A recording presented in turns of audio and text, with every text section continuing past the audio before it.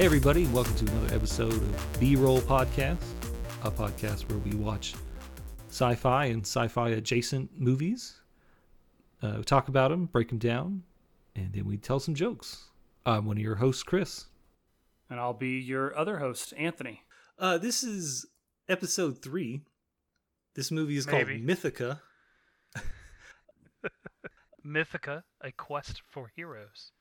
Yeah, it had a subtitle. Yes. This is our first movie with a subtitle. It is. Which usually implies one of two things. This is a movie in a series of films. Or B, that this movie is going to be really, really good. In this case, I did not know going in, but it actually, you mentioned it being in a series. It was planned as a series from the get-go. Yeah. That's fairly obvious when you watch it with the way it ends. Yeah, that's what I was reading on the wiki. Yeah. The Wikipedia, not the Mythica wiki. Oh, God. But there might be one. I don't know. I don't want to know. I'm going to Google it. No. Is this an independent film? Is that what you call this? Yeah. It's an independent film. It was kickstarted with less than $100,000. Yeah. Evan Sorbo has lead billing and 3 minutes of screen time. I part of that 3 minutes is like his name on the screen in the title sequence. So, Anthony, give me your opinion of this movie. I think that this movie, as a B fantasy movie, is a good movie. And I don't know if you can hear the pain in my voice. We'll get more in depth, but there are parts that are fantastic and really well done, and there are parts that were extremely difficult to watch for lots of reasons.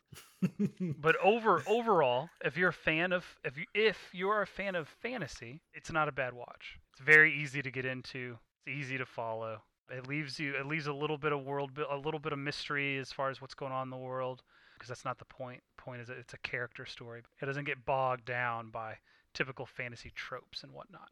Overall, I think it deserves the 5.8 on IMDb. I think that's perfect. Above average, not great. I will disagree. I think IMDb got it wrong. I think this movie is a 6. I think it's a solid 6. For the most part, I agree with you. I really enjoyed this movie. Do you know, obviously we've played Dungeons & Dragons together. You've played Dungeons & Dragons. I don't Lots think of people played Dungeons & Dragons. That's never happened. Yeah, we did. I've never played Dungeons & Dragons. That's don't nerd lie to the people. Stuff. That's nerd stuff for the nerds, man. That's not. Nah, man. You played a Minotaur named Bruce who had psionic powers and was like a tank, but he didn't have a shield. He just had he just had a big axe. Doesn't ring a bell, but carry on. Whatever. In the Dungeons and Dragons mythology, there's Faerun, the Forgotten Realms universe, which is the most popular one. But there's other spin-off versions, and one of them is called Dragonlance. I really like Dragonlance. Not a whole lot of people like Dragonlance. That's not important. That's what this movie's like. Intellectual property, like the story itself. It's just good, not popular media.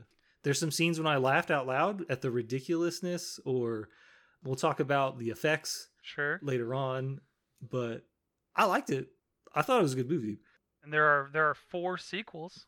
I'm eager to watch the second one in like 4 months when we have to do another episode. Let's go ahead and just roll off the plot unless you got anything left you guys say. No, go right ahead.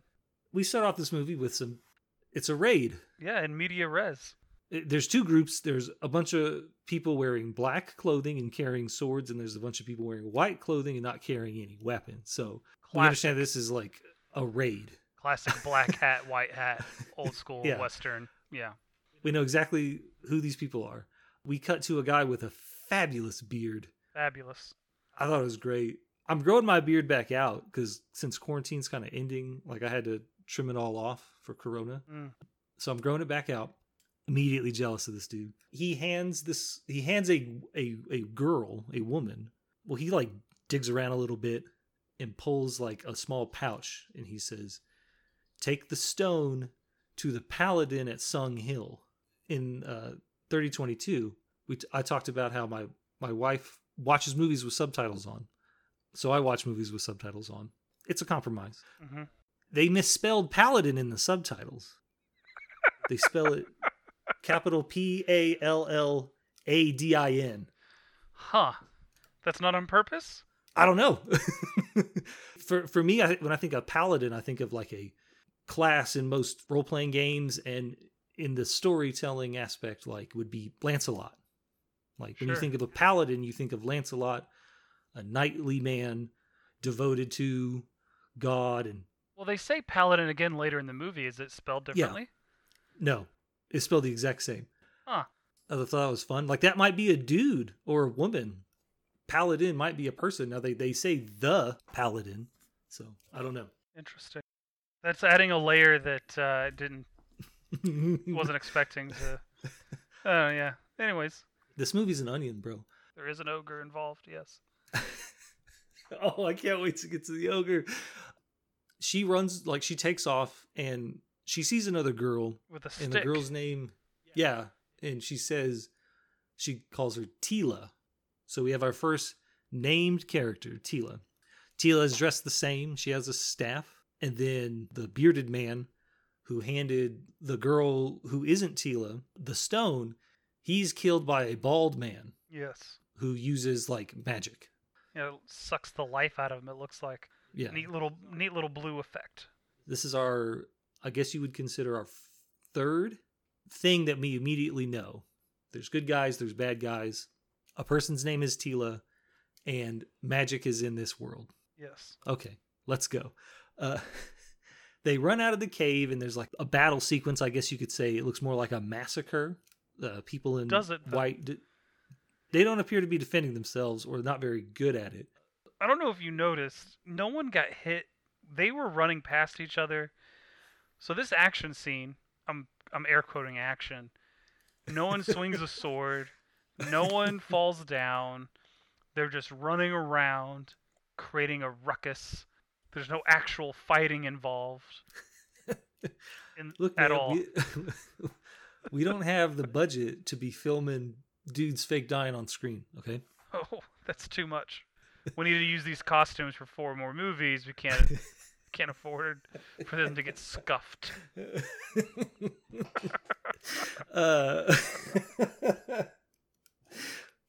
I have something about the costumes later on. So they've run out into the battle, and then the Berserker from Gears of War shows up. Did you notice that?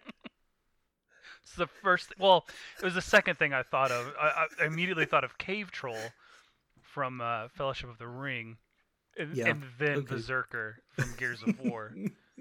So the one named Tila gets knocked over by this ogre. Well, we don't see her get knocked over. This ogre clumsily swings its CGI arm.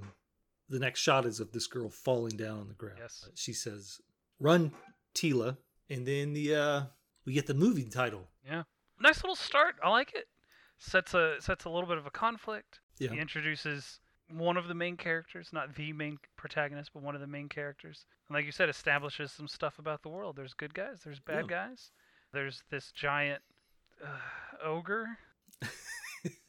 Now, they haven't called it an ogre yet, so it's unclear what it is. I mean, it's a giant creature. It is a very large humanoid. Yeah.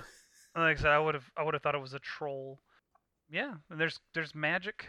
Apparently not the good guys, but the bad guys, they got magic. It also kind of looked like the abomination from the Eddie Norton Hulk movie. No, no spikes involved though. Yeah, but just a big, hulky gray thing. Yeah, with the same 5 animations. Yes. We cut to a room. We appear to be in. You'd think it'd be a kitchen because there's a bunch of herbs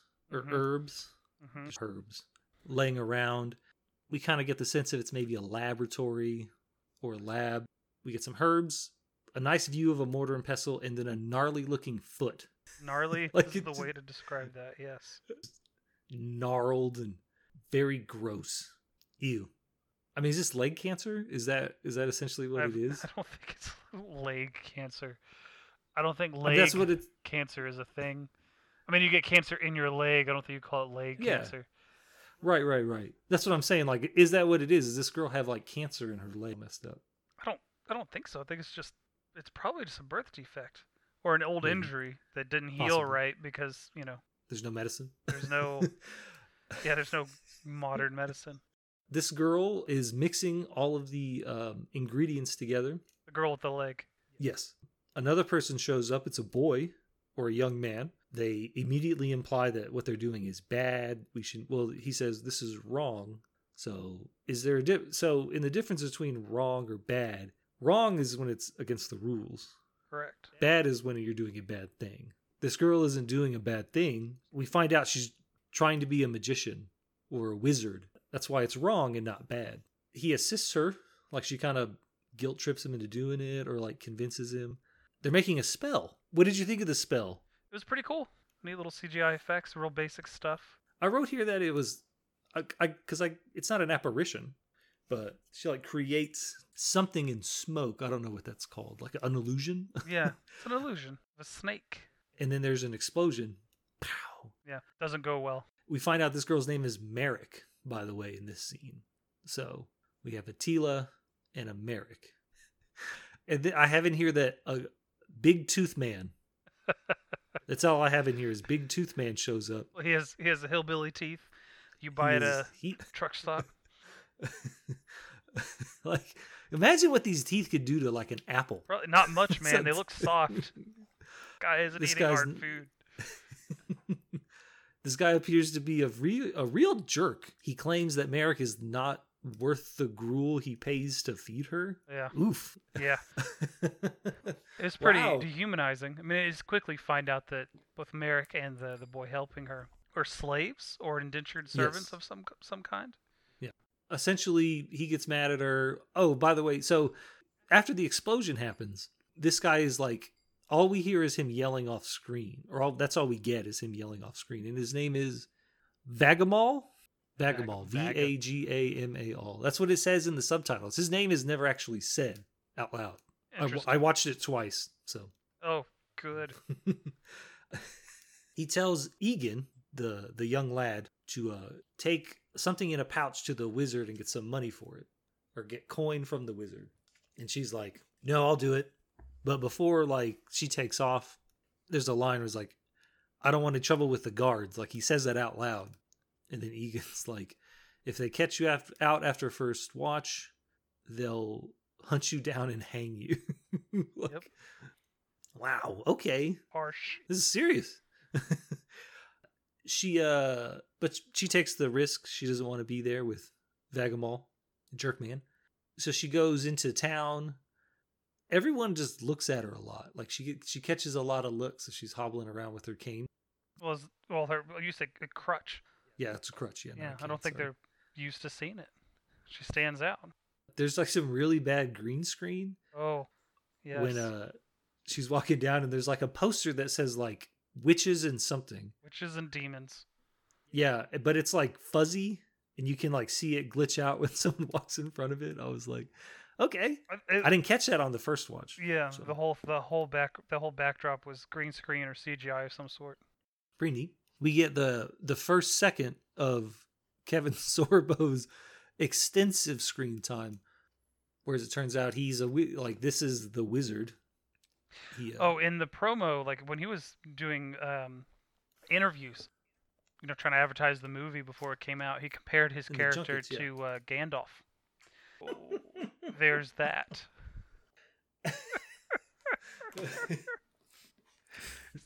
Imagine if Lord of the Rings started where the first time Gandalf shows up is in the dwarven mine and then dies from the Baelor. Shows up. Hey guys, dead. The Balrog just murks him right Balrog, there. yeah. Sorry, Kev. You gotta take that one back. you gotta be like, I was wrong about this one. So he asks her if she cast the spell, or she had successfully cast the spell, whatever. And she says, yeah. And he asks her, what did you see? And she says, an eagle? That was not an eagle. There was an eagle. I did not. No, I don't think it was an eagle. It was a bird of some kind. I thought it was just like Pac-Man. I thought it was just like a... What if she had said Pac-Man right then? What showed up? Pac-Man. What the... What? I don't think it looked like an eagle. It's my opinion. Anyways, she's like, can you heal my leg? And he's like, no, I'm not a person of faith. Or he says magic. He says, I'm not a holy man. And then he says, magic is it's a knowledge of understanding, not of faith, or something to that. Mm-hmm. So Yeah. Kind of differentiates. yeah. Now we learn that there's a divine magic in this world. And then he's like, yo, hand me that stack of parchment. And then they walk over to the fireplace and he hands her, he's like, this is my displacement spell. And then he just throws the rest of them in the fire. Yep. Wow. Yeah. Okay. Yeah. I mean, He's maybe she could have used that, Kevin. Maybe there's a spell in that list of spells that turns things into sheep. Don't you go second guessing Mr. Sorbo and his decision making skills. Maybe there's a polymorph. He finishes writing something down, and he takes everything he's written and he throws it in the fire. You don't question a wizard's ways. For me, when it comes to wizardry, I've always just assumed that the way you cast your magic is by preparing your spells. So why would you get rid of all your spells that you can't memorize them all? That's impossible. No wizard could memorize all those spells. That's why they have a spell book. You're assuming he has a spell book. I am assuming because I never saw one. Or I'm assuming he doesn't because I never saw one. Because he burned all of his spells in the fire. He did burn all of his spells in the fire. And then he leaves. He rolls. He rolls out. He's like, I gotta leave. People are getting too greedy around here, too power hungry. He's Do you think he's talking about her? No, because he gives her some advice and says, I'll meet you again. I think he's just in general afraid of being used. Fair enough. For his knowledge. Yeah. So he's just scouring out is what's happening. Maybe he knows about the raid on the temple. Maybe he scried that or something.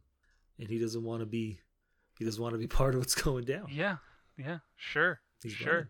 He gives some advice and then he leaves. Tells her how to become an adventurer. He says, go to an inn on the edge of town or out of town and ask for a hammerhead. Yes. And she's like, no, I can't. I can't do that. Like, I'll never be able to do that. I can't.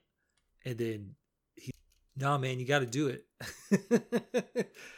I thought this was a pretty cool scene. We get like our first real, I don't want to call it like a plot hook, but we essentially get our first like real look into this character where we know she has a bum leg. Everyone looks at her cross. They treat her like she's trash. And this guy's like, no, you're a fighter. You gotta go. Yeah. I thought it was pretty neat. As Gandalf saw in Frodo before him. Yeah. He's like the Obi-Wan of this movie. He is, yes, he's the Obi-Wan. But it's even less screen time than Obi-Wan. Does that make her Luke or? Don't answer me. Don't answer me. I don't want to talk about it. She's like J-Tro. No. No. Just kidding. She leaves his shop and she is accosted by a group of men wearing extras outfits from Game of Thrones. Sure. These people just look like they look like they lived in King's Landing. They look a little better off. They're just very like hoity-toity, and this guy essentially assaults her. Yeah. She gets called a whore, which is very, very rude. Very rude, sir. She leaves her mark. She fights back. She doesn't take it. He gets some what would be cool scars if it wasn't from like an assault. It was from any other situation. Like an eagle, or like, anything but this. There's like a drunken guard kind of. We assume he's drunken because he's like he's sitting on the ground against the wall with like a bottle in his hand. Those are exactly all the telltale signs. Sleep in an alley. He stands up and I've never been there, bro. I don't know. I mean, me neither. He stands up and like kind of intervenes. He throws his sword. Yes. He threw it. Best action sequence of the entire movie. Right here. Nothing else matches. He throws the sword at one of the dudes, just gets him right in the chest, and then just shield bashes and punches the next guy. Yeah. And this is his one true contribution to this movie.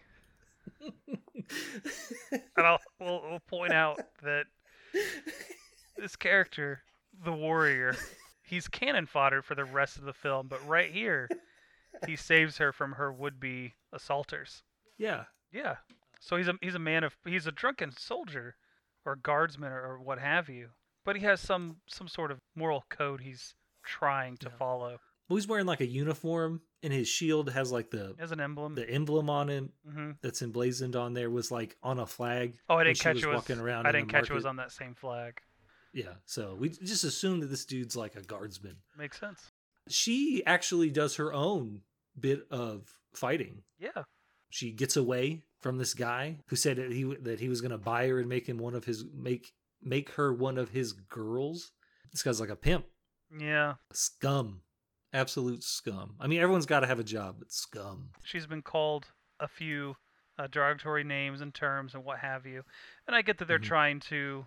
I mean, it does a very, very good job of establishing that her character is treated as or considered less than human, right? For She's whether a slave, yeah. whether she's because she's a slave and or a woman and or both. Yeah. It's kind of a cop out. It's kind of an easy way to tell who's the good guys, who are the bad guys. It's like if you watch a period piece from like the 40s or 50s, all the good guys aren't racist and all the bad guys are overly racist. You know, that type of thing, or overly sexist and that type. So it's a very uncomplicated way of telling you who's a good guy and who's not. Yeah. It also kind of feels out of place. The whole him being a pimp and trying to sell her to, or buy her to do the pimp things, and just some of the derogatory terms they're calling her don't feel like they fit the tone of the rest of the movie, and the world of the rest of the movie they're trying to build. I thought it was like a morality play. Yeah. We need to establish that she's a slave. One of the reasons why she has to escape this life of being a slave is because this is how she could be bought at any time. It's not by just a man that her owner or what have you is treating her badly. It's that society is treating her badly. She could be bought and sold at any moment and forced into a life like that. She has to escape. Yeah, I can see that. I still feel it didn't quite fit the tone. Sure. It was heavy. It was heavy, and it felt like it came out of nowhere. It was quick. Yeah. Like maybe it could have been something like the people of their world that have disfigurements like her, they're looked down upon because it's like bad magic. Sure. She's a witch. Whatever. It doesn't have to be the debasement of her humanity. Right. It gets the point across. It pushes the story forward. It establishes what it needs to establish. I just thought it was a little too heavy-handed compared to the rest of the film. I mean, obviously there's plenty of movies and stories where that would be 100% appropriate. But okay, I'm willing to be a little off on that. So he helps her run away. Yes. She is walking. Jeez. I didn't mention this earlier, but I actually kept track of the amount of times there's a scene of someone just walking Point B. This is our third scene. Well, you can't compare yourself to Lord of the Rings and not have scenes with people walking. Strictly devoted to walking from point A to point B. There's a checkpoint. There's guards. It's past first watch. Even if she's not trying to escape, she could be caught and killed by the guards. She hides in a wagon that just happens to be rolling by. I think this is the reason why she gets caught, because she does it in full view. There's the guards. They're right who are there, looking directly at her, getting in this cart. She hops in the back of a cart with some hay. We get a very weird and kind of gross scene with a roguish man. Yes. And we know he's roguish because he's wearing black. Oh, he talks slyly. He has a grin. He's got a mustache, and there's guitar music. Like every time he does something, it's like a riff or a strum. He has a theme. Come on. Yeah. This dude's like a poor man's, not even a poor. This guy's like a homeless man's cousin's Zora. That's like what he's supposed to be. A man dressed in black. A little bit more of a womanizer, I think. Just a little bit. I mean, he gropes her in the hay. Yeah, that's what I was talking about. Gross, like, ugh. I don't think Zora would do that. So I'd imagine not. I don't know. This is like a trope, but it makes sense. Like this is how guards would check wagons. Like there wasn't a dog sniffing out the drugs, or a mirror. What? That a guard would just stab a thing of hay? They don't even so the hay is not even piled up. There's a wagon. The hay fills like the bottom 3 inches of the wagon. The people are on the rest of it. They stab it. We get to see how quick the rogue guy is because he's moving her and him around to Yeah. avoid the stabbings. Mm-hmm. They make it past the checkpoint. So first of all, why wouldn't he just lift the flap and look at the hay? Okay, let's pretend that he didn't realize, he thought it was full of hay or whatever. Maybe he couldn't. Maybe it was tied down. They get past the checkpoint, and the rogue guy just hops out right away. He doesn't wait 10 minutes. Yeah. He hops out, and the guards start chasing him. If he was gonna get chased by the guards, why didn't he just hop out to begin with? And then she lifts up the flap from the inside, so the flap is loose. The canvas covering is completely loose. There is absolutely no reason for the guard to have stabbed anything except to show that this other character is dexterous. And then she immediately gets caught by a guard because she's peeking out. She shouldn't have peeked out, and whoever the rogue guy is kind of sold them both out. He saved her life, and then it was like, I'm out. You got this next one. 12 seconds later. The scene was ridiculous. I get it conveyed what it needed to convey about the characters and push the story ahead, but gosh, did it do it in such a just bad way. I want to call it bad. Yeah, no, this was a terrible scene. It's beyond cheesy. It's not even cheesy bad. It's just bad. I laughed out loud at the scene. And the reason why the guards stabbed the hay is because he's doing the bare minimum. I guess. He's like an old guy. This guy's like the Walmart greeter. He's just like, it's another cart. Walmart greeter. This guy's barely on the payroll. He's a mall barely cop. got a job. Yeah. That's why he doesn't lift it. I think unlifting it is less effort than unsheathing your sword. Lifting it above your head. All right. I don't know. It was ridiculous. I have it down here like he just leaves and gets chased for no reason. Through the woods. Like right next to the checkpoint. And it looks like he gets caught. It looks like guards are right behind this dude. Yeah. And he's like running in the thick knee-high snow. Like, why? I don't know. Because they had the camera where they had it, and they needed to get the shot, man. But why? But he's running back towards the checkpoint. That's the part that doesn't make any sense. It's perpendicular. It's perpendicular. It'd be different if he got out and then immediately ran forward. But no, he runs the opposite. I don't know. This seems dumb. It was real dumb. It was dumb. We learned more things. We learned more things. But yes, it was dumb. And then she's just hanging out with the tarp open. Like, what are you doing, girl? This is her first time being a stowaway. I don't know. She does it poorly. She starts it poorly. Come on. But I mean, we saw that the guards were incompetent. They didn't lift the canvas. They didn't notice her 30 feet away climbing into. It wasn't like there was a crowd and she ducked into it. It was her and the cart. They looked. They saw both, and then they looked again. Just saw a cart. Where did the girl go? It's a giant field, and she's got a crutch. No, your guard didn't care. Yeah, she gets caught, and she's like, due to incompetence. Everyone in the scene was incompetent. What's in your wagon? Hay? No, there's not hay in that damn wagon, man. This guard takes her back to her owner, Vagamel. I have over here, Vagamel is very reminiscent of Gargamel. Who's Gargamel? From the Smurfs. Like the guy who's trying to catch the Smurfs. You're right. Oh, it's him. They should have got that guy to play him in the movie. Vagamel tosses a coin purse to this guard. He runs off, or he rides off. He doesn't go anywhere because he's a guard. Vagamel just goes ham on her. He shoves her to the ground and starts beating her with his belt. Mm-hmm. Lazily. Yeah. Egan is watching from the door. We kind of get the sense that Egan is, he's a coward. Yes. He's just a coward. He just doesn't have it in him. And that's okay. Not everyone can be a hero. That's the point. And then I guess she just has enough.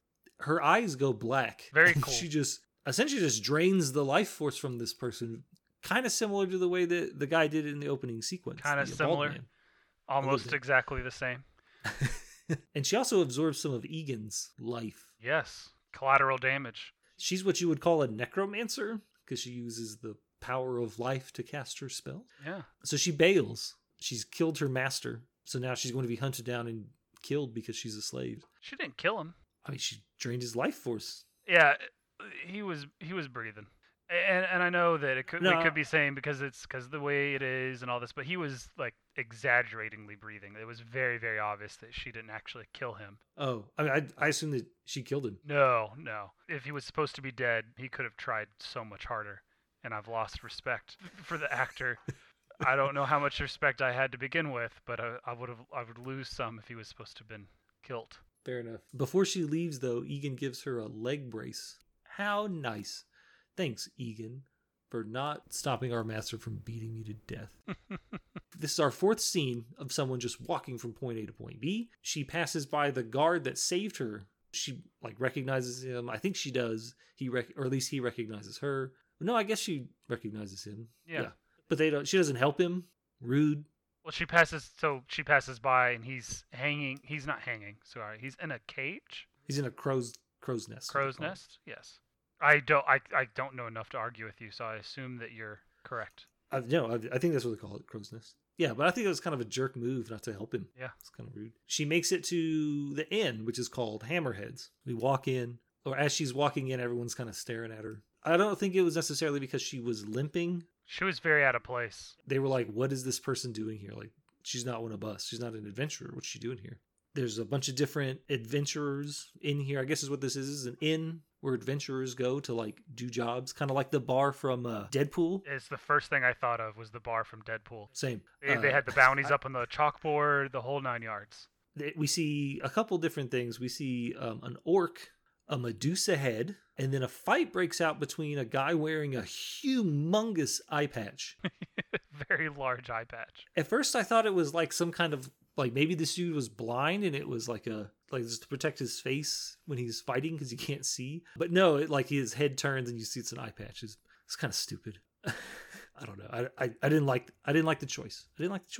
So he pulls a knife. The guy with the eye patch. For his troubles, he gets his head chopped off by a hand axe that was thrown sideways. Yes. And you cannot throw a hand axe like that. Can you not? No, I think that's impossible. Are you? I mean, you'd have to be incredibly strong. Sorry, Chris. In order to. Are you a dwarf? I'm not a dwarf. I wish I was a dwarf. How would you know what the dwarf is capable of? That's fair. Especially that's what I was saying. Called Hammerhead. Maybe he's extremely strong and he's able to make things bypass the laws of physics that I can provide. Yeah. I don't know. It makes sense to me. I don't know why you're getting hung up on this. I mean, it's just, as someone who can accurately throw a hand axe up to 30 feet, that's not how that works. But anyways, I digress. Now, I can kill a man at 10 yards with a hand axe. Well, I can do it. We'll edit that out. Again, I watch movies with subtitles on. He says, no Viking blades. The subtitles say Viking, but I believe what he's actually saying is Viking. Yes. Because every other instance in the movie, it's Viking. Interesting. Like someone even says out loud, Fike. So this is like a Frack from Battlestar, right? Or Frel from Farscape. Yeah. She somehow makes it to the bar. She has a knife. I don't know where she got the knife. Didn't she get it from the pimp? Oh, maybe. Yeah. I watched, like I said, I watched it twice. I don't know. And I still don't know where she got the knife from. Anyways, she like slams it on the bar to get his attention. And she's like, I need a job. And he's like, go see some person. And then she looks over her shoulder at a mass of people. Like, we have no idea who she's supposed to be looking for. And she's like, I want a bounty. And he gets ready to kick her out. And he also, and then Tila shows up, the girl from the beginning of the movie. She is, I guess, what you would call traditionally beautiful. She's a beautiful woman. And her smoky eyeshadow is on fleek. I just want to point that out. I know a lot about makeup. Well, I don't know a lot, but I know a little bit about makeup because my wife watches makeup videos on the internet. Sounds like you watch makeup videos on the internet. No, I do because my wife watches them. It sounds like you're sitting in your free time and watching makeup, but it's okay. You should own that it's part 2020. of yourself. It's 2020. You gotta get moving. Her eyeshadow, I know that it is consistent for the rest of the movie. She had like an Egyptian thing. A little bit, yeah, a little bit of an Egyptian-inspired thing with the staff and or the maybe eyeshadow. Greek, yeah, something like that, and dress, I guess. Yeah, that was way some kind of robe. That was way too long. She could not walk without holding the dress up, which is very inconvenient when you're fighting and running from orcs and ogres and Yeah. whatnot. Sure. So she beseeches Hammerhead. She wants to put up a bounty, but she doesn't have the money. Apparently, it costs gold. Someone has to say, hey, this is my reward, but they have to give it to Hammerhead. That's what I'm assuming. Yes. He's the banker. Yep. Probably takes a cut. Well, I mean, he's a dwarf. He's above such dishonorable actions. No, he simply runs the bar. Uh-huh. He gets the money from the people that come in. I thought it was a pretty funny little back and forth. He asks her how much gold she has. It's just 200 silver pieces.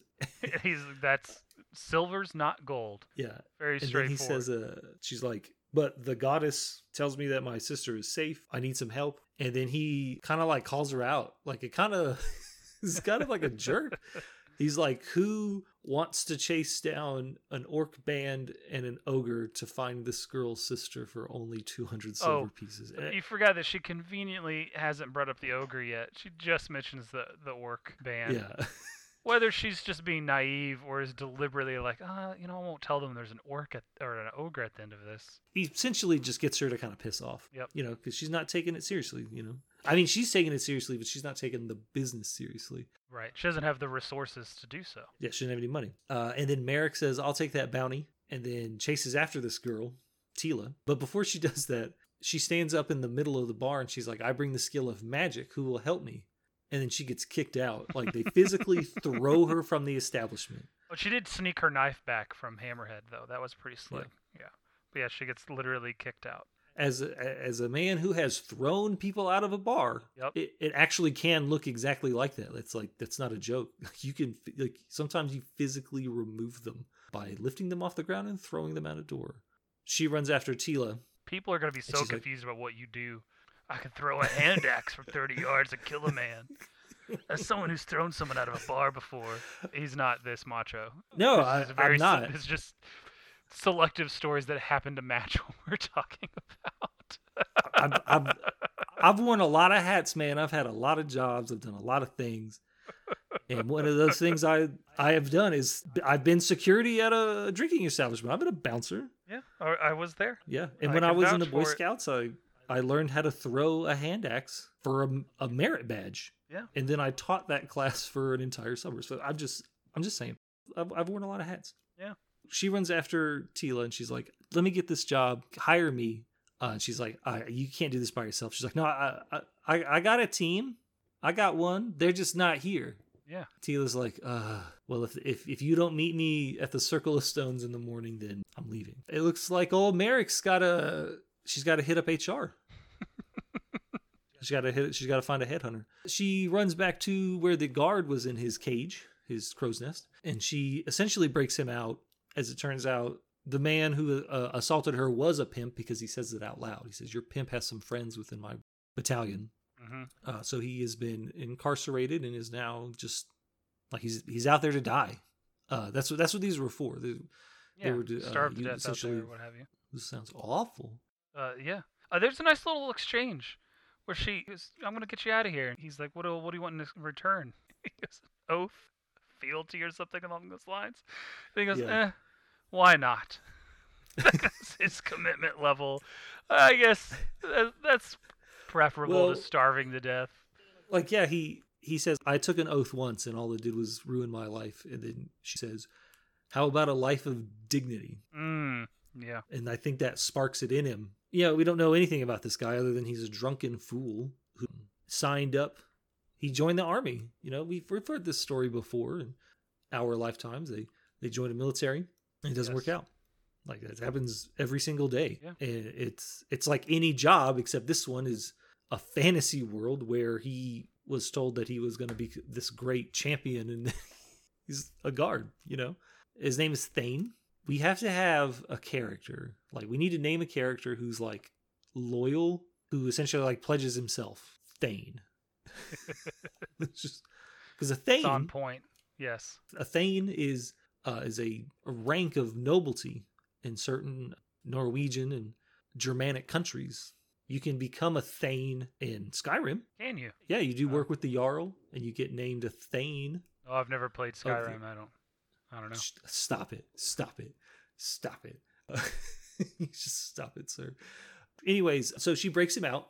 She blows off the lock, which I thought was pretty neat. Yeah. just showing that she could have done it before, but now that she has some hope and she Now that needs she needs him, yeah. I don't think He that's damning on her character. I think it's damning on the plot. fair enough. I mean, but she didn't ask him for anything. He did it of his own volition. But I mean, that's the whole point of his character. He does the right thing, or tries to do the right thing. Yes. Even if that involves getting never mind. Anyways, he attacks the two guards and kills them pretty quick. So it's kind of established that he's really good at fighting. Well, we saw that earlier, and he's been starved for a day, and he's like, "Yep, I can kill these two guys. That's no big deal." Yeah, easily. He needs And equipment, she's like, okay. so it makes sense. And then she's like, "We need a thief." Thane says that I believe there is one coupling with my commanders. Which is okay. I chuckled. They go to a tower, and we hear a man and a woman. I mean, this is the reason why this dude gets caught. Their window is open in the middle of the night, and there's no other noise, and they are letting everybody know what's going on in here. My husband will be home soon. Like, come on. That's why you got caught. Oh yeah, because yeah. Anyways, they convince this kid to go tell the guards that you saw a man climb up in a window. So he scampers off, and as it turns out that the person engaging in these relations with the I guess the watch commander's wife is the man from the cart earlier. Yeah. So because we get more guitar music when he's on screen. That's how you knew it was him. And we get the theme. Yeah. He jumps out of the window. They essentially like strong arm him into working the we'll help you escape the guards, but you got to work for us. And he's like, "What's in it for me?" And they're like, "You get to split the 200 silver piece bounty." And he's like, "I'll do it." Yeah, he says, "We'll give you 50 silver pieces." He's like, "No, man." He goes 100. She goes, "No, 50." He goes, they get closer or what have you, and he says 75, and she goes, "Fine." And then Thane's like, "What?" It was a really well timed to see. It was really funny. Thane just being upset. This guy's gonna get paid more than him. This dude's name is Dagon. Dagon. Couldn't think of a name that didn't resemble any of the other ones. No. As it turns out, Tila is a priestess of the Holy Order for Aniset. That's like it's revealed because they all arrive at the stones. She explains what the job is. She's like, "My temple was attacked by these orcs. My sister was taken by an ogre, and that's what we got to go find him." And Dagon, the newest member of the crew, like tries hitting on this chick or hitting on Tila. Yes. He just like if you just opened a book of like most overused cliches in a movie. Yes. And you landed on the page of a douchey thief in a black trench coat. like that's what this guy is. He's a jerk. It's kind of a dick. And then Thane himself, he's not original. How original can you be? But he's like very stoic. Doesn't say a whole bunch because the rogue's like, "Hey man, women, huh?" And he's like, "I haven't walked 10 leagues since this blade has been bloodied." I gotta walk 10 leagues to bloody this blade. Yeah. Don't make me run out of patience. Something along those lines. Thinly veiled threat. Yeah. I'll kill you. That's what he said. Tila leaves, Thane leaves, and then Merrick looks at him. He's like, 10 leagues? Come on. Get it together. No, I laughed at this scene. I thought it was pretty cool. It was good. They do a good job of showing who the characters are, what their motivations are, and their progress as it goes. For the ones that get progress. The main characters. But yeah, Tila, she's a priestess. Her goddess is one of purity, of healing and purity, I think is what she says. So I guess that's why she's like kind of sexualized. Why would you go on an adventure dressed in those robes? Well, I think she just ran off. That's the only robe she had. You couldn't stop at the merchant. She needed to trim the bottom. You're walking on them the whole time. Get some bracers. If you are required by your goddess to wear the uniform of her order in order for your magic to work, maybe you get a shield. She only has 200 200 silver. What are you expecting? I don't know. She could have done a better job. We get a great scene of them walking 4 abreast. They walk and walk and walk. How far is 10 leagues? A league. I think a league is 8 nautical miles. No, I'm wrong. Why are they using nautical distance on the land? It's 3 miles. So they went 30 miles. Yeah. They walked 30 miles. So it's a couple of days? Yeah. We come across the temple where the massacre happened. She's like, people were devoted themselves to my god, like, and then Tegan's like, they got anything we can steal? Yeah, you think they left anything down there? We go get it. Like right after she said it was all her like dead family or her friends, her friends and whatnot. Rude. He's just, oh, let's loot the bodies. It's just your typical murder hobo character, a bit too on the nose. They arrive in a different geographical location. Now there's these like weird stone formations. It looks like it's been, I don't want to say purposely eroded, but it looks like this is a very unique scenery. I thought it was kind of cool. I assumed it was real. Like, that's a real place. I wonder where that is. I want to go look at it.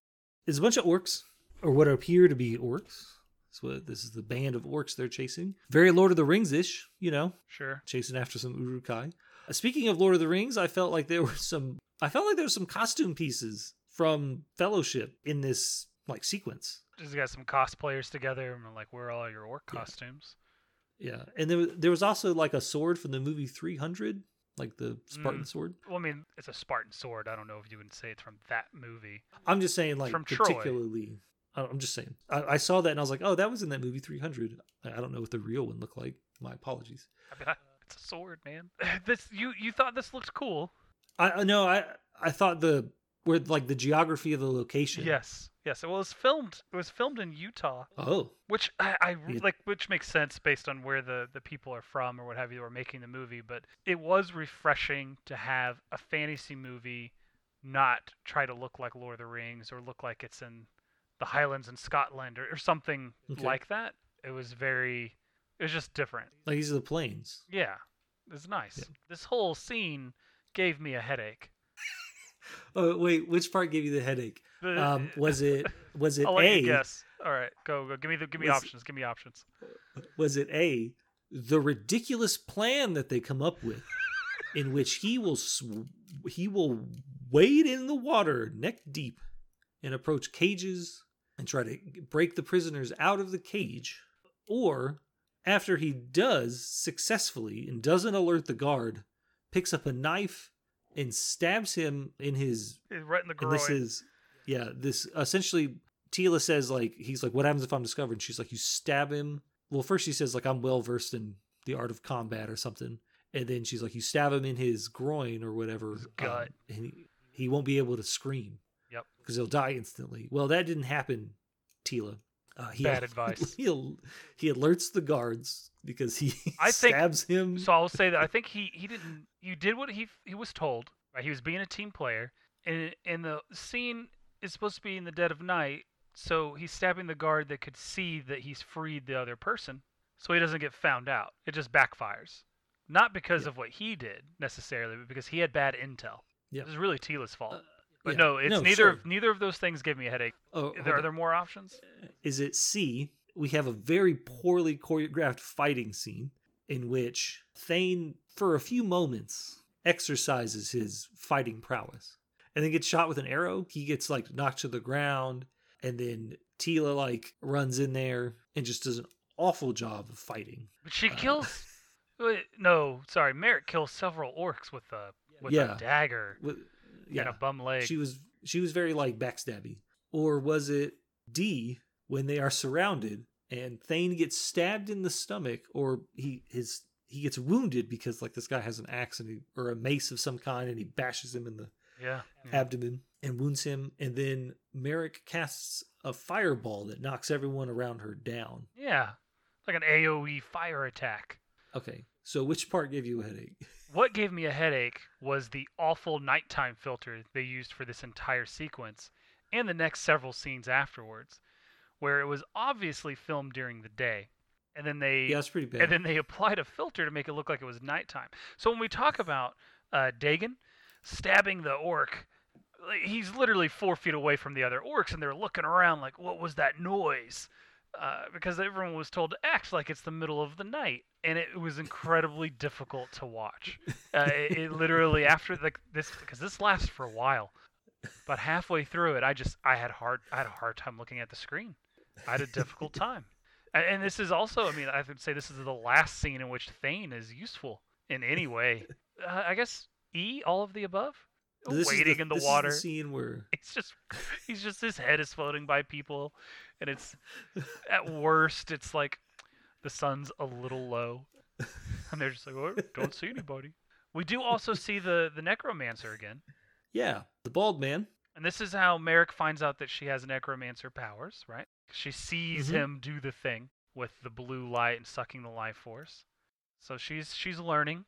They've established him as a villain. We'll see him again, Mm-hmm. I'm sure.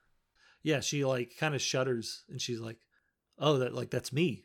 I do that. I drain people's life forces." Yeah. The chase is afoot.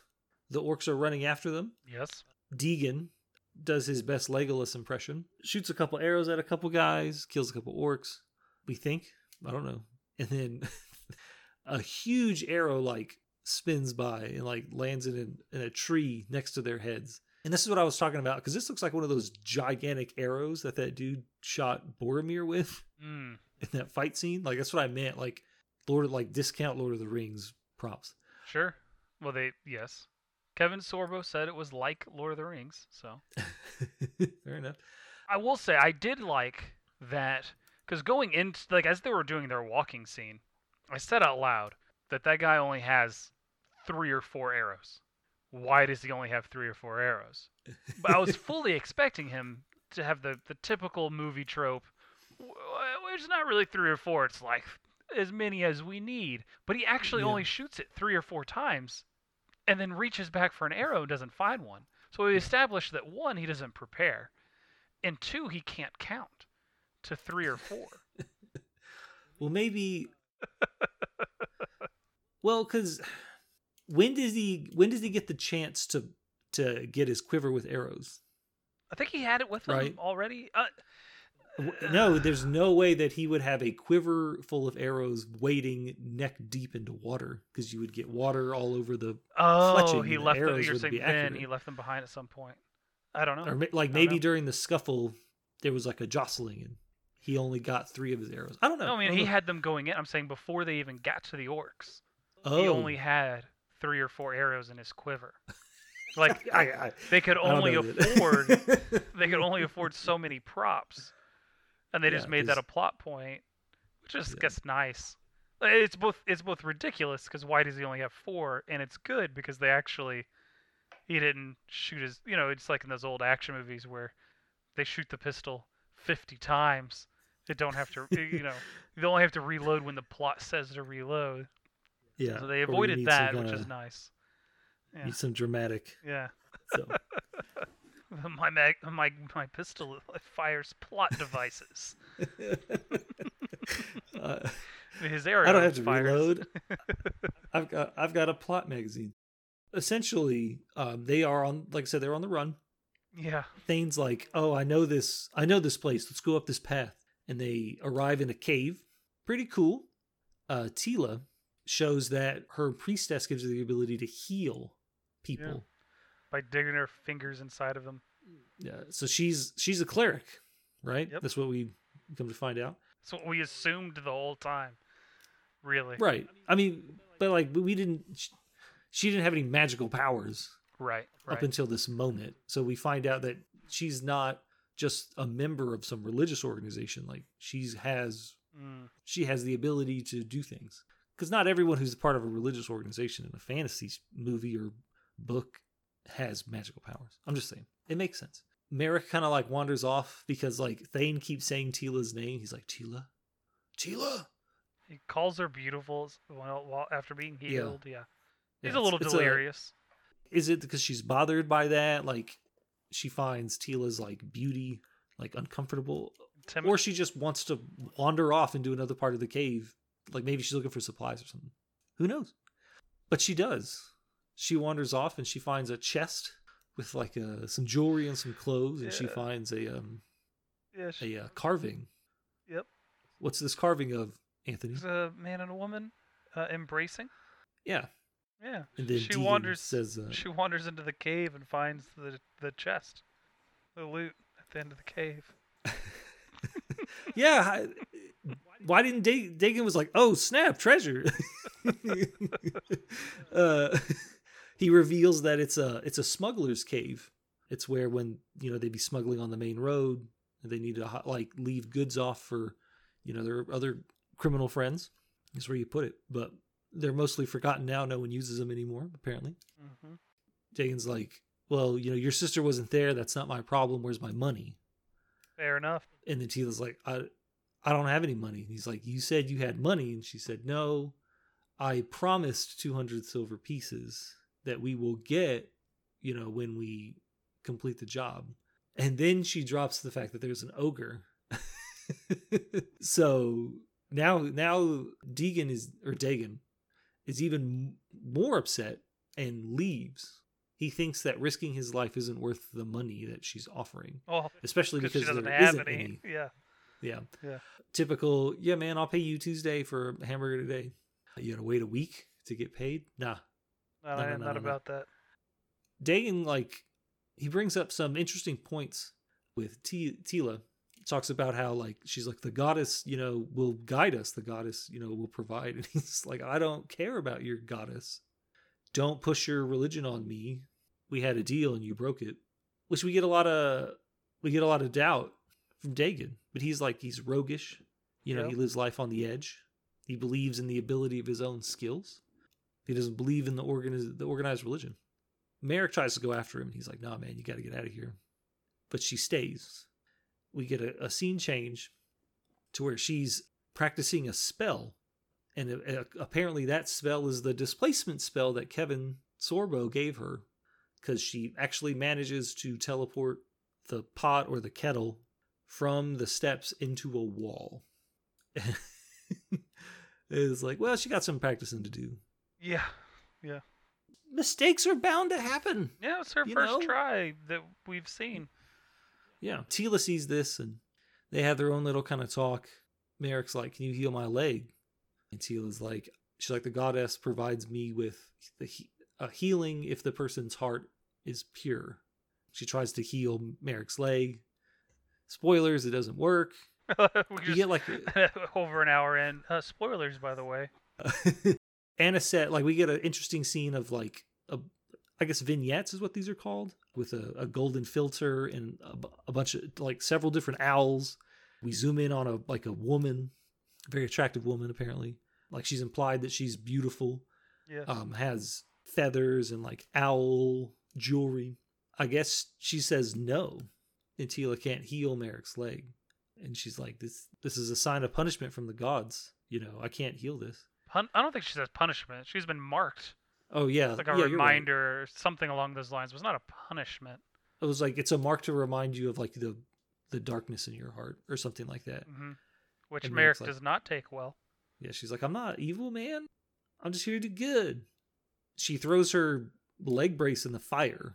Oh, by the way, this leg brace, every time someone meets her and she's wearing this leg brace, they're like, what's that on your leg? Yeah. The slave boy that she lived with at the beginning of the movie literally invented the leg brace. But yeah, everyone, it's like a thing. Guess what? What? We get some more walking. Ooh. Tila explains to Thane her backstory. She's like, my sister was called by the goddess, and I left home to join my sister because my dad was going to use me in some kind of arranged marriage in his business interests. She's like, I ran away because I didn't want to live that life. Merrick's in the back and she's kind of getting resentful. Right. Tila chose this life. She had a chance at privilege. And I think Thane even touches on it. He says, who wouldn't want a life of luxury or something like that, or a life of that status? And Merrick didn't choose this. I don't know if she was born a slave. I don't know if she was born and then her parents found out about her leg and sold her into slavery because they didn't want to bother raising her. We don't know. Maybe we'll find out in the next couple of movies. But I guess she's we're going to find out in the next couple of movies. I mean, probably not. I have no expectations, but maybe they'll touch on it. Anyways, they find a big footprint on the ground. It's the ogre's footprint. And Thane's like, this is deeper. He was running. She's like, what for? And then Thane says, what from? What is this ogre running from? Why is it running? We get a nice little jump cut. Merrick finds Dagon's dagger, and she's like, we gotta find him. And Tila's like, why? The way that he left us. We don't have to find him. It's not our responsibility. And she's like, yeah, it is. We got to find him. Like, just because your goddess doesn't think it's a good idea to find our friend, we need to find out what happened to him. Yeah, did that feel a little out of character for Tila at that point? I mean, she had beseeched this person. I desperately need your help. My sister has been captured. I the only thing I can offer you is 200 silver. Please help me. And when he agrees to it and then backs out, Yeah, I could see why she'd be angry, but she's she doesn't have a whole lot of respect for Dagon. sure. I don't know. Okay, it felt a little out of character. I get her motivations, and maybe she's becoming a little hard edged as it goes. But I like that Merrick stood up and Yeah, she's like, we don't, yeah, we don't need your gods, or maybe we don't want to hear about your goddess, whatever. And then there's more walking, and they hear like a howl in the woods. They roll up on some weird looking beast. Now, I don't necessarily think that this is very good CGI, but I was really impressed by the look of this thing, even though Yeah. it was white. Like, no color. Not a lot of color on the ogre either. no, it's just what it was, like kind of a big wolf with spikes growing out of it. Yeah, I had like, I have down here hellhound. Was that a hellhound maybe? Maybe I always thought of hellhounds like breathing fire or brimstone, Sure. sulfur, that type Yeah. of thing. Or like, I also have spiky wolf boy. Spiky wolf boy. Yeah, one of the two. They get chased, and Thane keeps shouting out like, we gotta get to a clearing. We gotta get to a clearing so we can face it. And then they pass 3 or 4 clearings. And then we catch an interesting shot where, like, I think it's Merrick. She's running. The beast is right behind her, and it gets picked up by the ogre's arm, and then you hear it like whining. And I think the subtitles say crunch. They finally reach a clearing, and they turn around to face the ogre. The berserker comes bumbling into this clearing, knocks over Thane, I think twice. Like, Yeah. what's this guy doing? And it was like a weird moment where like he pushes Tila and he's like, run away. And then he gets knocked over by the ogre, but then she runs back to him and she gets captured. And it was kind of like, why is Thane only trying to make sure Tila gets away? Why isn't he looking out for Merrick? What's up? Well, Merrick had already run off, right, into the woods. I think she was like still in the clearing.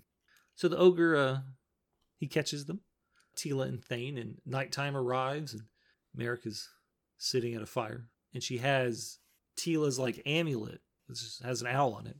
And she prays and prays and prays to the goddess Anisette to like, help me. I failed. I want to rescue my friends. And Anisette's like, nope. Literally, like, holds her hand out and then turns away from her. Yeah. She's like Crom from the Conan. Like, Hmm. mythology is like this powerful god that doesn't help. You got to do it yourself. And the only time I'll give you my help is when you take it. But I guess I don't know. I guess she couldn't do it. And she like throws it down and she's like, to hell with the gods. And then ultimately decides that she's going to chase after that ogre. And we get another walking scene. Walking. So this next scene, she finds an orc camp and she sees Dagon tied up. Tell me about this scene. What did you like? What did you dislike? Well, they very much look like Uruk-hai in this scene, more than all of the others. Fair enough. Dagon has got a mouth on him, so he's in character and in good spirits. I like I liked it. The CGI worked really well in this scene. She casts a spell. She prepares a spell in a little ball of cloth and different materials inside of it, wrapped up and tied up, and she throws it or rolls it into their fire, and it causes a huge snake head to come out and start terrorizing everybody. Now, and it's probably because it is actually being filmed at night, but the CGI actually is probably the best CGI in the movie. Yeah. It looked really, really good. She walks over, she's untying him. I liked the little bit of humor with, I'm sorry, I'm concentrating, as she's trying to stare and keep, like, with one hand, keep the snake summoned, with the illusion going or what have you. Yeah. She's like, I gotta concentrate. And he's like, yep, you're good. Nice little quips. Yeah. So she sees a snake on the ground, and Yes. then like, I thought that was cool. She's like, hey, wait a minute, snake. I could make an illusion of a snake.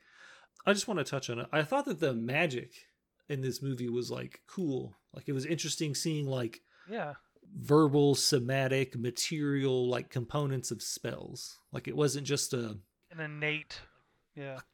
Kamehameha, or like God bless. Hadouken. You know what I'm saying? Like, Yeah, yeah. because that's magic, but that's a different type of magic. Like that's a Besides the necromancy kind of life draining magic, everything else that everyone does has implements, mm-hmm. which kind of keeps it balanced. I guess you can cast a fireball, but it takes preparation. It takes a little Yeah, bit of time. she gotta pour the thing in her hand and throw it up. So she rescues Dagon, and she's like, we gotta rescue the others. And he's like, why? She's like, because they're my friends, and I don't have many. She's like, and you don't have many either. He kind of shames her, or she kind of shames him into helping. Guilt trips him. She's like, you ran off. This is your problem too. You agreed to the deal. Blah blah blah. They walk some more.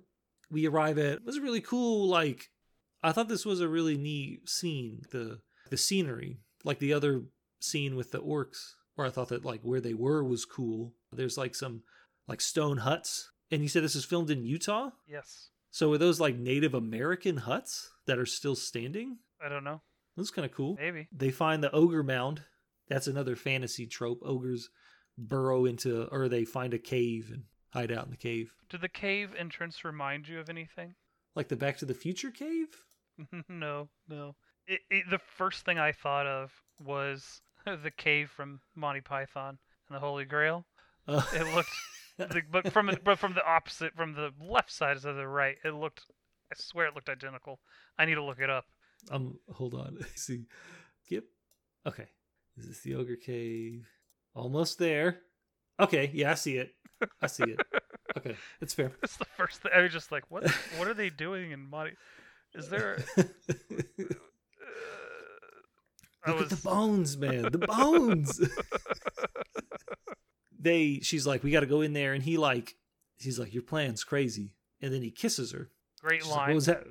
He's like, what was that for? He's like, I might be falling in love. He's like, I don't know, maybe falling in love. Then runs off. It's perfect. This is his second instance of unwanted touching. Like, this dude's handsy. I don't think I'm gonna say that this is not an instance of unwanted touching. They've had a few close calls. He catches her off guard. Sure, but I don't think it's unwanted. I think that they've been opening up, and it's revealed that he has a little bit more of a past. It's also revealed, we kind of glossed, I don't think we touched on it, that he is not a man but an elf. Yeah, which is not apparent. And then in the wiki it says he's a half elf, so I guess that'll come up later. But in the wiki, yeah, you in the Mythica wiki right now? No. Wikipedia. Fair enough. Don't put that evil on me. So he's kind of hinted at a storied past that has led to him in his current behavior, his happy-go-lucky, womanizing type behavior. And I think she sees that as well. So I don't want to call this unwanted. I think it's just like any other hero gets a kiss before they go do the thing. Just whatever. I'm cool with it. I'll accept that. I'll fully accept that anyone else can disagree with me, and maybe I'm wrong, but I thought it was appropriate. Unlike groping her randomly under the covers, or under the blanket or whatever. I accept your position. I could change my mind. So he goes into the cave. You hear a man's voice ring out. He's like, "Who's there? I know you're there. Who are you?" It's not the ogre. You know when the ogre's here. Is it not the ogre? Interesting. Yeah. I thought maybe it was. Who knew? So there's like it looks like a cage, or it doesn't look like one. He finds a man under a pile of rocks, which is like, this ogre isn't intelligent enough to go to the trouble of building a jail. So he just puts big rocks on top of them that doesn't crush them. It just holds them until he's ready to eat them. Right. It's like a spider web. Yeah. Speaking like a spider web. He goes to the next one. He's like, "Quiet. I'll get you out of here if I can." Blah blah blah. He looks and he finds another one, but he sees what appears to be Tila's amulet, and it's Karen, Caeryn, Tila's sister. Yeah. She's like, "You got to take this stone to the paladin at Sung Hill," and it's spelled the same again, Palladin. The ogre reappears. They spell ogre correctly? Oh, I'm sorry. we skipped over a slightly important thing. When Karen hands Dagon the stone, he's like, what's stone? And he pulls it out of the pouch it's in. It like glows blue. Mm-hmm. Yeah. And I thought I was like, this lady doesn't know this dude, but she just handed the thief the valuable item. I was fully expecting a minor double cross. Yeah. With him being like, I don't know what you're talking about. Stone. The ogre reappears, opens up the first rock cage that we arrived at with the ragged looking man, and that dude gets eaten. We have another subtitle of Crunch, and then the ogre walks off. Dagon explores a little bit more. Merrick comes into the cave. They find Thane and Tila. They can't move the rock. Merrick's like, hey, do you remember that displacement spell I was working on? The one that Mr. Sorbo told her not to use on living people. Lest they stop living or something like that. Yeah, explicitly mentions don't use it on living things. It's just like, why? Because they won't be living anymore after you do it. And like Tila even says, like, the one with the kettle, like the one with the kettle in the wall, like oh no. But they have no choice. What else are they going to do? I mean, displace the rock instead? WTF? I don't know. Well, they can't. It's too heavy. No, like, but Thane's... she cast a spell on 2 people. Oh. And she could just cast it on the rock instead, and then who cares if the rock gets embedded in more rock? Well, maybe that rock makes a bunch of noise. And it alerts the ogre. I don't know. Sure. You got a good point. I can't defend that.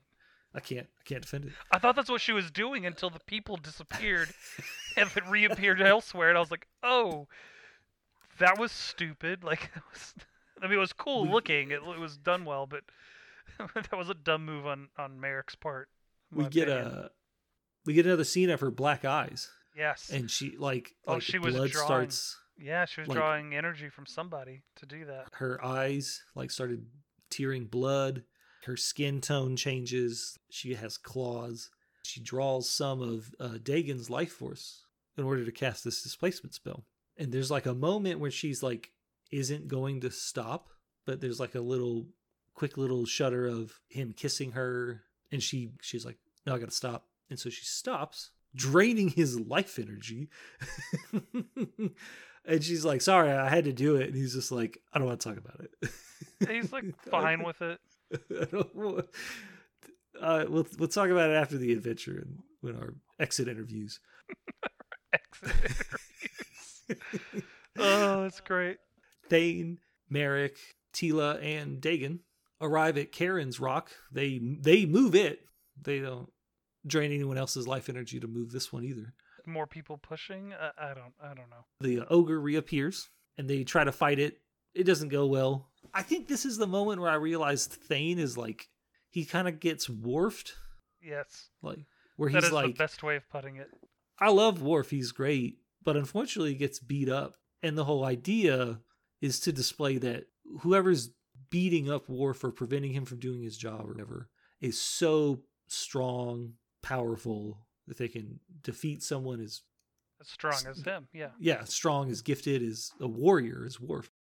It just like he just gets knocked around in this entire second. It isn't even like he gets just knocked around. He gets hit once. He gets knocked out.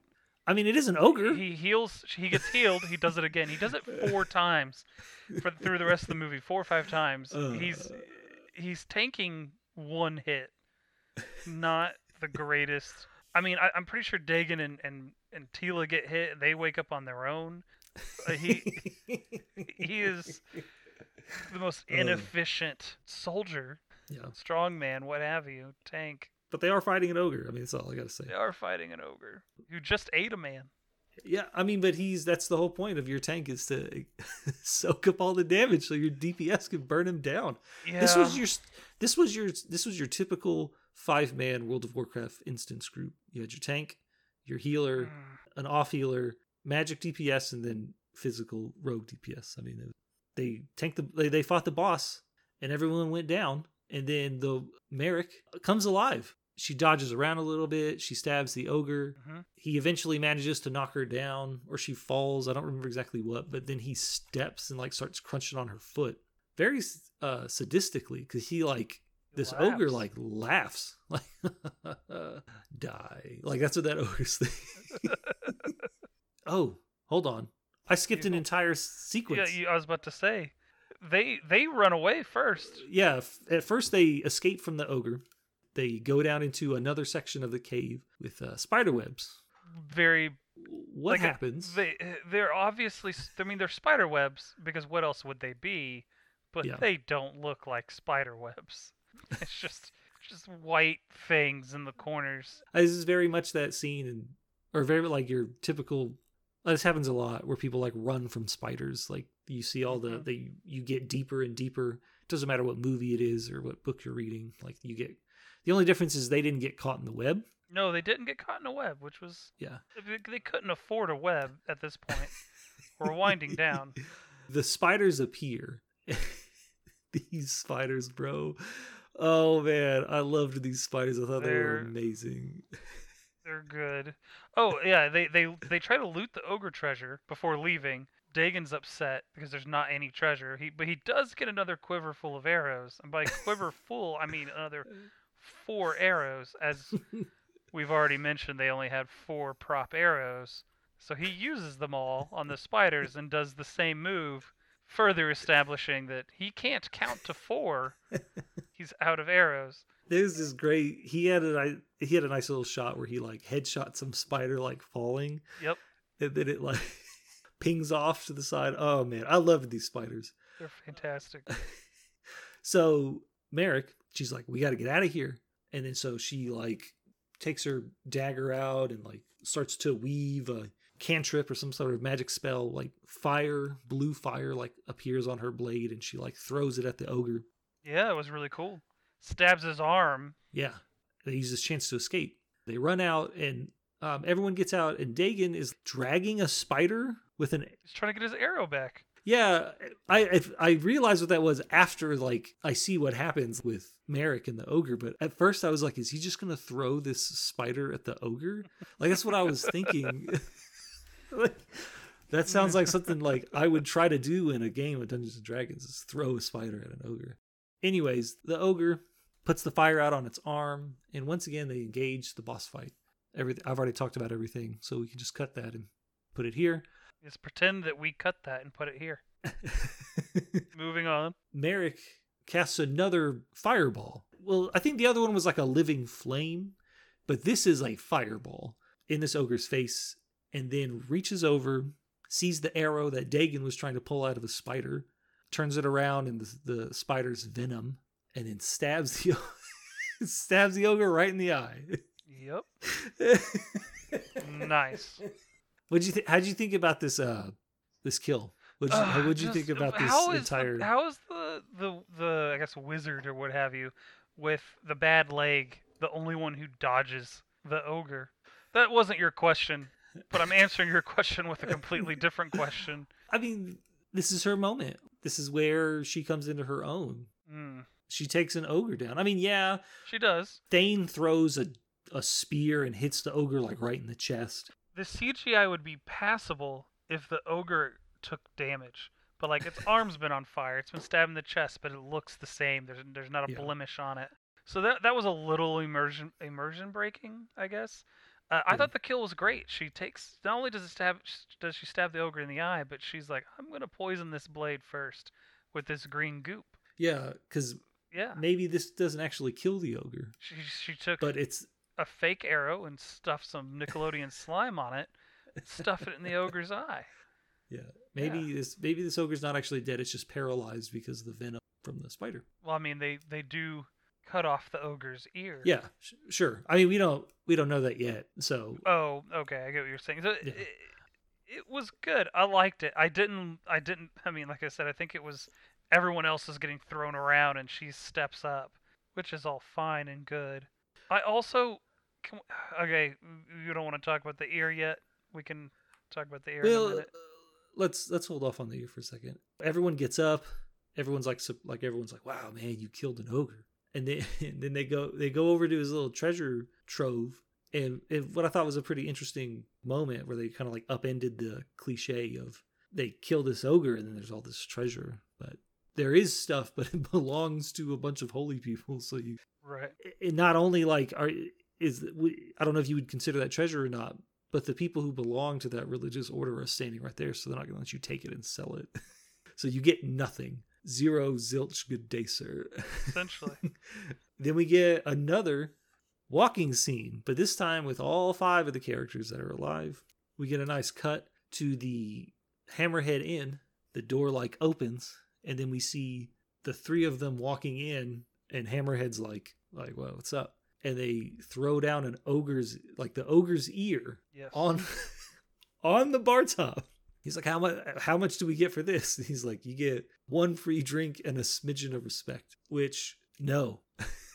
No? I need more than a free drink and some respect, man. How did you feel about them cutting the ogre's ear off to turn in? Did the ogre have ears? I'm trying to remember. I have the movie pulled up. Let's see. Can't see. Yes, well, I don't know if that's an ear. Hold on. Okay. I'm sending you a screenshot of its ear if you want to make. That, I guess that's an ear. Yeah, that's an ear. Well, now we do see like a ridge on the other side of its head. Hold on, let me look at the scene in the daylight. Well, that's at the very beginning, yeah. Hold on. The other side of its head is identical. Oh, no, hold on. Dang it, I missed it again. Just the beginning. It's in like the first 3 minutes. Well, you just get like a shot on its head, and you just get a great shot. I just go screen cap by screen cap. I can't get it, but yeah, that's what its ear looks like. Like it has ears. Okay. Yeah. Just making sure. Yeah, so they get their free drink and their smidgen of respect. Thane is like, what? Wait a minute. Deegan, huh? But Merrick is happy about it. She says, "I'll take it." She takes a sip of her drink. Doesn't let her smile go, but obviously doesn't like the drink. Deegan takes the rest of it. Yeah. Yeah. I thought it was a good ending, that little bit. I thought that was good. I was a bit surprised we didn't see that necromancer guy again. Up until then, I expected him to be the final boss, but apparently I'm assuming he's the overarching bad guy. He's your Sauron. We get a small little section of that. Yes. Karen and Teela are outside. Karen's like, I gotta go. The goddess will protect me, but you gotta stay with your friends. And then she's like, I'll have the paladin send the 200 silver. Yeah, it's still spelled Palladin. And then she comes back into the inn, sits down, and then Thane puts his arm around her. Oh, they were kind of pushing towards that for a while. Fair enough. I mean, the priest and the warrior getting together. Who would have? Yeah, we got. This is the part where I actually typed out that Dagon appears to have elfish-looking ears, which is pretty neat. Really, you didn't notice them earlier? No, I did. I was like, "What's wrong with his ears?" And then, in this section, I'm like, "Oh, these are elf ears." Okay. Well, he gets called an elf. Thane calls him an elf, and that's the only time. There's that, and there's 30 seconds of ears. And you're like, When does he get called an elf? Before they fight the orcs. Oh. Before they invade Thane calls them elf. As one does, calls somebody by their race or species. Human. Yeah, human. They have a little toast. Merrick says to adventure. I don't remember what Dagon said, but it's probably dumb. He said something to treasure and money. Yeah.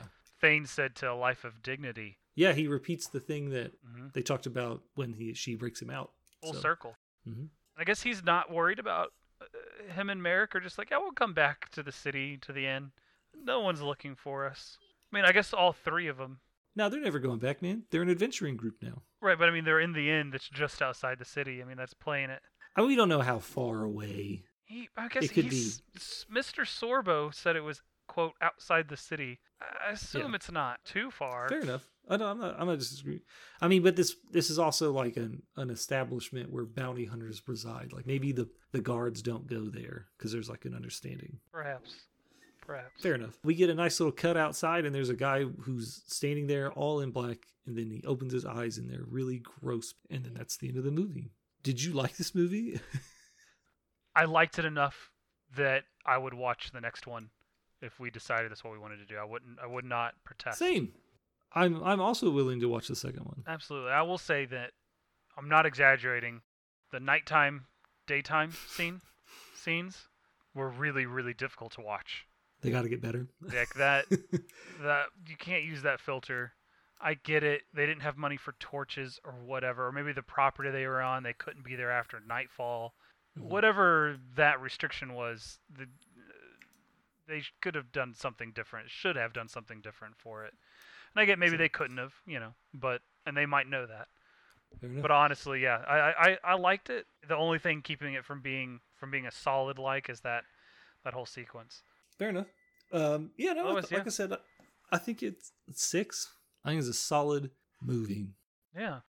Well, that was the 3rd episode of the B-Roll podcast. If you like what you hear, let us know. You can. I'm going to open the floor for this. If they have suggestions, they can email us at sci-fi-wiseguys@gmail.com. Yes. You give us a suggestion and we watch it and we get to judge you by that suggestion. In addition to judging the movie. Sure. Whatever platform you hear this on, iTunes, Spotify, be sure to give us a like if you can. My name's Chris. My name's Anthony. This is the Sci-Fi Wise Guys. Stay safe. Bye.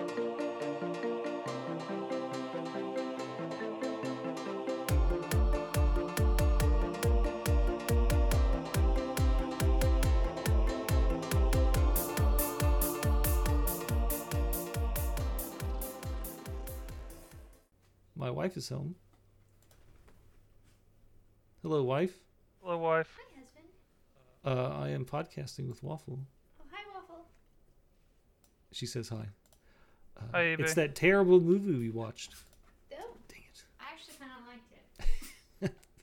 Fair enough. She like it? Yeah. Yeah. She already binge watching the next 4 movies? No, but we should. Dang it, I missed it again.